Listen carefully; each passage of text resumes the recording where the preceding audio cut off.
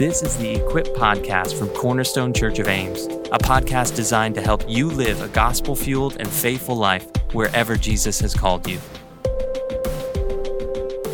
Welcome to the Equip Podcast from Cornerstone Church. My name is Mark Vance, and I am joined again by Dr. Matt Lapine. He is here for part 2 of our 2-part series on mental health in the Christian. And in particular, what we've been unpacking is what Matt calls kind of 5 common myths about mental illness. And so what I want to do is quickly review for us what we went over in podcast 1. There are 5 myths, false beliefs about mental illness that you find really prevalent inside the Christian community. Myth number 1, you are alone in this.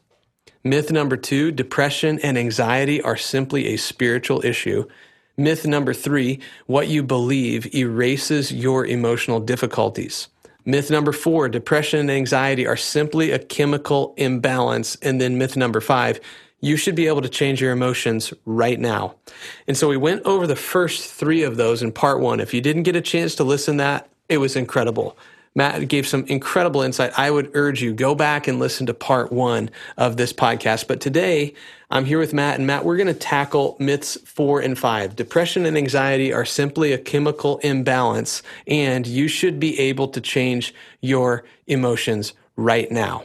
So let's jump right into myth number 4. And Matt, I got to tell you, when I read this as a myth, it sounds weird to say that this is a myth because I cannot think of something that sounds more normal. Like most people, when they talk about mental health, goes, yep, I've really been struggling with kind of a chemical imbalance, so I'm going to take some medication. It feels like everybody almost accepts that that is true. So how is that a myth?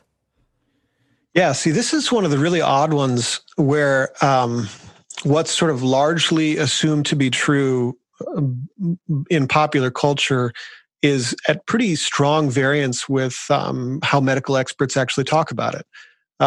So, I mean, I'd encourage listeners right now, go to your computer, pause this, type in, is mental illness a chemical imbalance? ? On Google, hit enter, and then read some articles on it because you don't have to believe me on this. You can go to Harvard Med and read it for yourself.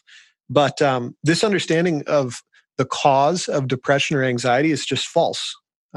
It's not simply a chemical imbalance. Some people have talked about it as being like you're low on oil, so you just need to add a little oil back in.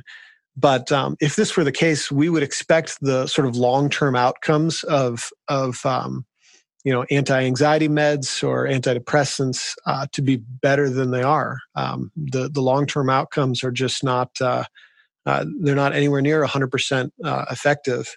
And so I'm just going to read you one quote. I've got a sort of a page full of these, but in case you don't want to just take my word for it, this is Ronald Pies, clinical professor of psychiatry at Tufts University and lecturer on psychiatry at Harvard Medical School. So he says, quote, "In truth, the chemical imbalance notion was always a kind of urban legend, never a theory seriously propounded by well-informed psychiatrists. I stand by my claim that no respected representatives of the profession seriously asserted a simple chemical imbalance theory of mental illness in general. In the past 30 years, I don't believe I have ever heard a knowledgeable, well-trained psychiatrist make such a preposterous claim, except perhaps to mock it." So again, this is sort of the inverse of, I think, myth 2, where we said it was simply a spiritual issue. The point here is that it's never just one simple and easy thing, that it's a complex formula that goes into this. But the problem with this myth, and the reason why I have it on this list, is if you affirm this myth, there's a sort of learned helplessness that can arise sometimes. Something has just gone wrong with my body. So that's physical. My body's physical, right? So I just need another physical thing to sort of fix the physical thing that's gone wrong with it. And I'm not even saying that this could never happen, right? Like I had a friend who had just a strange situation where he fought depression most of his life, and then had a heart episode, had a pacemaker put in, and he said the depression was gone after that. I don't really know how to explain that other than to say that your parasympathetic nervous system should I get into parasympathetic nervous system? Maybe I'll quickly say, okay. We're taking a little detour here into the parasympathetic and sympathetic nervous system, the subject matter that everyone on this podcast wants to hear about. But actually, we've talked about this before, Matt, and it's really helpful if people will get this. So explain what you mean by that. Yeah, just basic nuts and bolts. I mean, I would also recommend if you're still Googling, go to Crash Course Parasympathetic Nervous System and watch the sympathetic nervous system as well. We'll put really that helpful in the show notes. It's really good stuff. So think of your sympathetic nervous system as your gas pedal. So it's like if something's there to endanger you or stress you out, it gets you ready to fight, flight, or freeze, right? It's your fight, flight, or freeze mechanism. And so it's a distributed mechanism. It goes throughout your body. So it impacts like the muscles in your leg. It impacts your heart rate. It impacts all your organs. So that's like your gas pedal, gets you ready to stress out. The parasympathetic is your brake pedal. So that calms you down. It gets you ready to sort of digest and to repair your body. So they're sort of in tension with each other. The parasympathetic nervous system, as I was saying, though, is responsible for moderating your heart rate. Your heart rate would be a lot faster without the parasympathetic nervous system. And so that may have had something to do with my friend's depression. So the point I was trying to make at that point was to say, I'm not even saying that depression couldn't be caused by something going wrong physically. I'm just saying it's not the simple cause of mental illness. It's not like a catch-all like everyone thinks it is. So the point, though, is understanding what's happening with depression and anxiety is really important to enable you to sort of take some steps. So a lot of times, I mean, with OCD, for instance, the gold standard for treating OCD is cognitive therapy. But if cognitive therapy is not working, if you don't have great insight about your obsessions, they'll pair it with some anti-anxiety meds to help you sort of get over the hurdle. And so a lot of times those medications are used in conjunction with other treatments, either cognitive treatments or behavioral treatments like exposure therapy. So we really need to understand the sort of richness of what's going on. And part of that for me is pointing out just how huge your context is, or how huge your choices are, right? So if you're really depressed about how bad your life is, you might ask questions about like, well, how much time am I spending on video games? How much time am I spending scrolling through Instagram and comparing my life with the fake lives of everyone I know? There's a lot of these sort of just really easy, simple, tangible things that have huge impacts on our mental health that we're not even aware of. So if you think it's just a mental imbalance, you'll continue to engage in all your negative habits while just taking some meds that hopefully will make you feel better. And it's just a recipe for frustration and for upping your dosage and staying on them longer. It's interesting to reflect on that scenario, Matt. Like you talked about the video gamer who I'm on a video game all the time in isolation and I really feel terrible. I must have a chemical imbalance, right? And you wonder which came first, the chicken or the egg?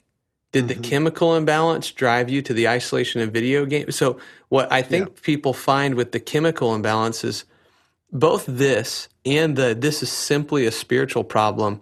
What they do is, for me, I want easy answers to hard things so often. Like just give me a pill to fix it. That's so much easier than saying, you have like cultivated a ton of bad habits in your life. And those bad habits weigh you down, and you're going to have to do some hard work of thinking through what is the sort of life you're living? What are those habits contributing to actually your sense of overwhelmedness, your sense of anxiety? And so I think it's a really important point to say to people, we're way more complicated than a simple, quick Band-Aid solution makes us out to be. But I do think it's important to ask this question, though. So are you saying quit your medication because it doesn't do anything? I want to make sure we clarify that. Is that what we're saying here? No, that's certainly not what I'm saying. So, I mean, just to be very, very clear, I think that medicine and psychotropic drugs are a kindness from God. And so I see no problem at all with medical use, and you should get expert advice on that. I'm not an expert to give advice on that, but there's a broad spectrum of people out there. There's people who have. I mean, we're all on the spectrum, right? All of us deal with sadness and depression. All of us deal with anxiety at some level, and there's a qualitative difference between people who are just totally dominated by it and people who can sort of fight it off, day in and day out. So, excuse me. At the ends of the spectrum, you definitely should consult with our psychiatrist or a counseling center.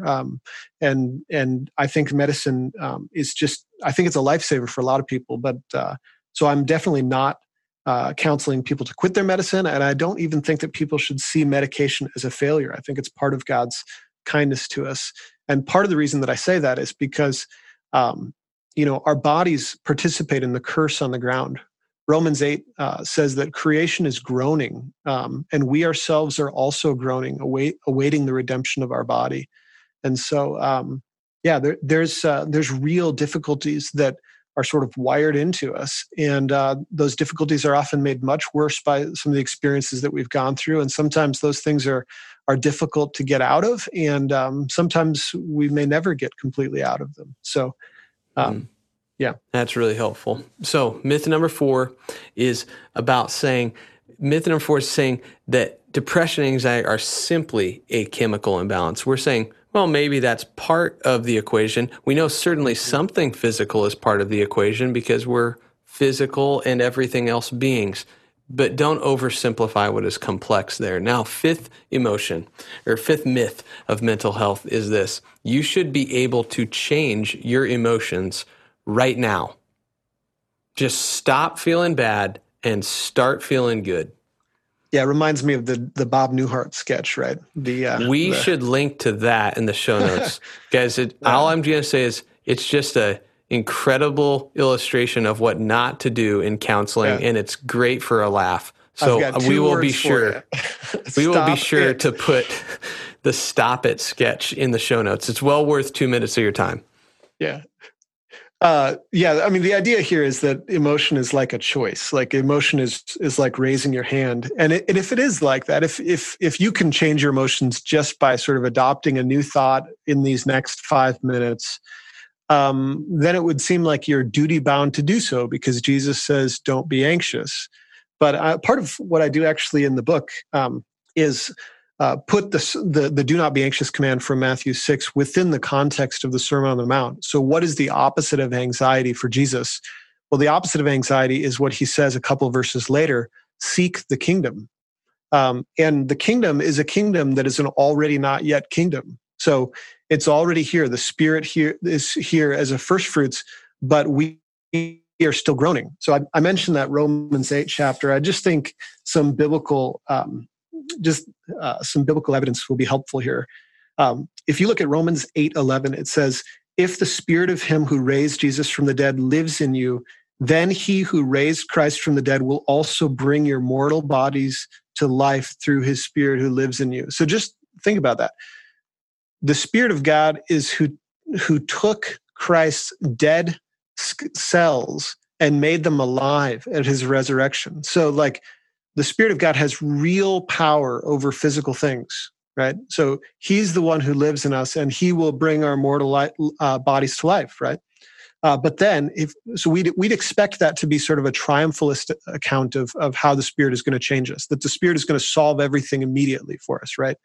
But look at how the chapter continues. It says, we know that the whole creation, this is verse 22, has been groaning together with labor pains until now. And not only that, but we ourselves who have the Spirit as first fruits. Again, he's acknowledging we have the Spirit, but we still also groan within ourselves, eagerly awaiting for adoption, the redemption of our bodies. And so we have to be aware that if you think that all of your emotions should be fixed right now, you might have a way of looking at our bodies which actually is unbiblical. What in theological terms we'd call this an over-realized eschatology. So we think that more sort of triumph and victory is going to happen over the difficulties in our body than is promised to us. In fact, in Romans, it talks about there's sufferings in this present time that arise from the curse, and that groaning in our body is part of the sufferings that were promised, but we have God telling us that we are his children present with us. And so I just want to caution people against an over-realized eschatology. We have hope, both now and in the resurrection of our bodies. But the hope that we have now is an organic hope. The Spirit is working in the midst of us as we are awaiting the redemption of our bodies. So in the last podcast, I represented this with the garden metaphor. And I just think it's so appropriate because it's right there in that Romans 8 text about how the creation groans and we also groans. Our bodies participate in the curse on the ground. And so, there's a lot of things that go into sort of the care that our bodies have. God's presence is chief among them. Like the Spirit is present in us, bringing life to our mortal bodies. But then there's also other means of grace in our lives. Like our parents have a huge impact. Our friends have a huge impact. The way that we think has a huge impact. The choices that we make. All of those things, think of them as sort of the sunlight and the water and the nutrients in the ground. I mean, these are things that are sort of contributing to our growth in Christ. So yeah. If we're looking at that gardening metaphor, Matt, I want to trace that in a little further. Even talk to me then. If in that metaphor, if I'm kind of tilling the emotional soil, right? What are things that I can do as a good, skillful gardener, to kind of apply the metaphor there a little bit for us? What can I do? Yeah. So, I mean, I think this is where, again, as a theologian, I'm thinking in typical theological categories. And one of the sort of categories which is really nice is that theologians will sometimes talk about three forms of grace. Creation grace, which is God in his wisdom, how he's created us. So one example of that is the relationship between our thought and our experience, right? Aristotle has this thing, we become just by doing just things. What does that mean? It means if you've got a 6-year-old boy and he's afraid of spiders, you can say, hey, look, it's not dangerous. It can't bite you. Go ahead and touch it. Pick it up. And the words that you communicate frame how he sees the spider, and then he reaches down and he picks up the spider, and now all of a sudden he's had an experience with a spider that didn't bite him and wasn't actually dangerous. And so he becomes more brave through those words and that experience. So I think that's just an example of creation grace, just how our words and our experiences shape us. But then there's also common grace in the ways that God, in his kindness, continues to serve all of creation. Common means that this is available to every human. So the rains fall, the seasons come, they go, the sun rises on us, the sun ministers vitamin D to you, right? All of these things are common grace that God continues to make available to everybody. And, people are an enormous source of common grace to us. The friendships that we have, the intimacy that we have, the mutual confession, the mutual care, these are a huge form of common grace. But then there's also special grace, like God's presence in us and the peace that we have and the hope that we have through the gospel. There's special grace in the Lord's table and in our baptism and in the preaching of the word and the reading of the word and the prayer of others. So there's layers of grace. We have more than just one tool in our toolbox as Christians. Sometimes we think our whole spiritual life is bound up in reading the Bible and praying. And there's certainly more tools than that. I mean, if this is a hard time for you, get out, take a walk in the sun, soak it up, have conversation with a friend. There's all sorts of tools, and these are God's gifts to us, His grace to us. They're tools in the toolbox. Those graces you described, Matt. They're we're tilling that garden, if we're cultivating the garden, those are the tools we have to do it. And I think it's been so helpful to me in our friendship and in your influence in my life.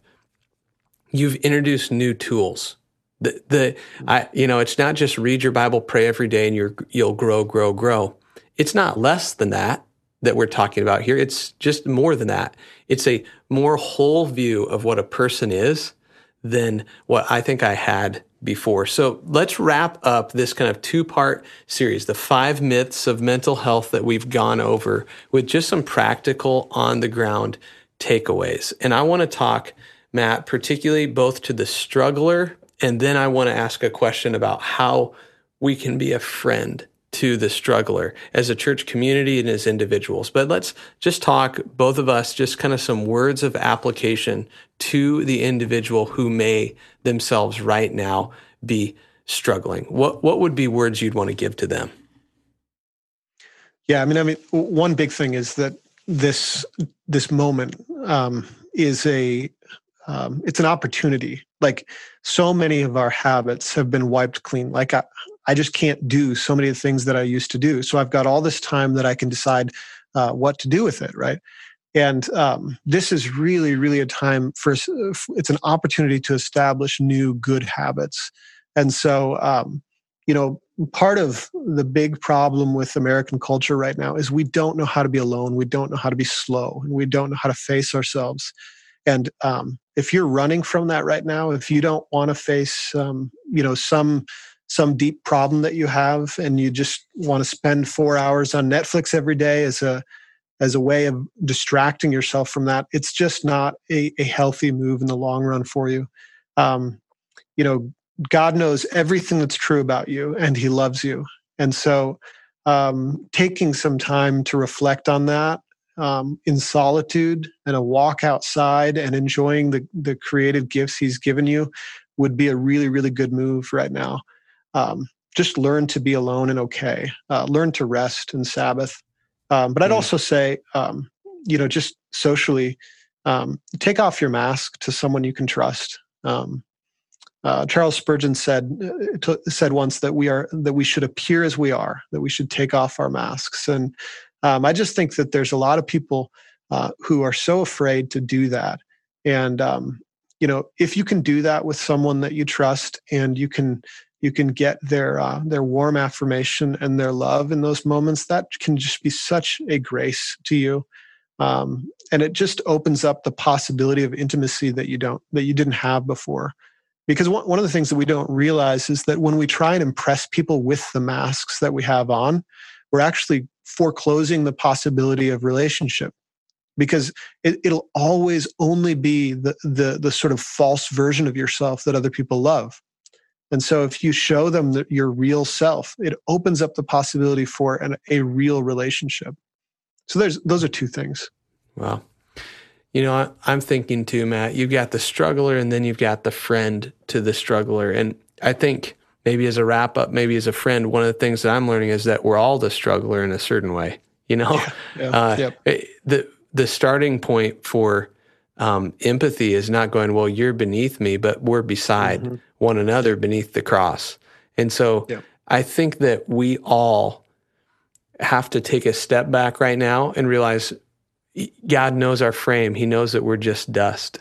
And there's something about I think even the coronavirus time that shakes us up and introduces fear in us that can produce a good sort of healthy recalibration of our own humanity. We don't control as much as we thought we controlled. We don't have power over as much as we thought we had power. And that starting place of kind of the pain of the humbling can actually be the place where you can learn to empathize and meet with others. And so I just want to say, on behalf of everybody listening to this podcast, Matt, thanks for the labor of love you've put in, starting with empathizing with Molly and learning to love her and help her in her struggle, and the fruit of what that has produced, not just in the 5 myths that you can unpack, but a book that you've been doing. By the way, can people buy that book, Matt? Is it out right now? Yeah, so it's not out right now. But before I get to the book, I just also want to say, Molly is maybe the most courageous person that I've known.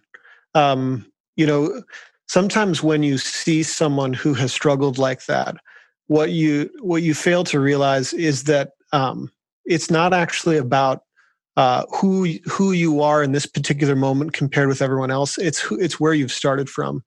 And I just want to say that, I am who I am because of Molly, and she is who she is because of me. And it's been a beautiful relationship. But she has pushed me in so many ways towards compassion towards others and towards resilience. And I just want to say that she. This that I'm talking about, I can talk about it better than she can, but this is her labor as much as mine. But I forgot your question. What was your question?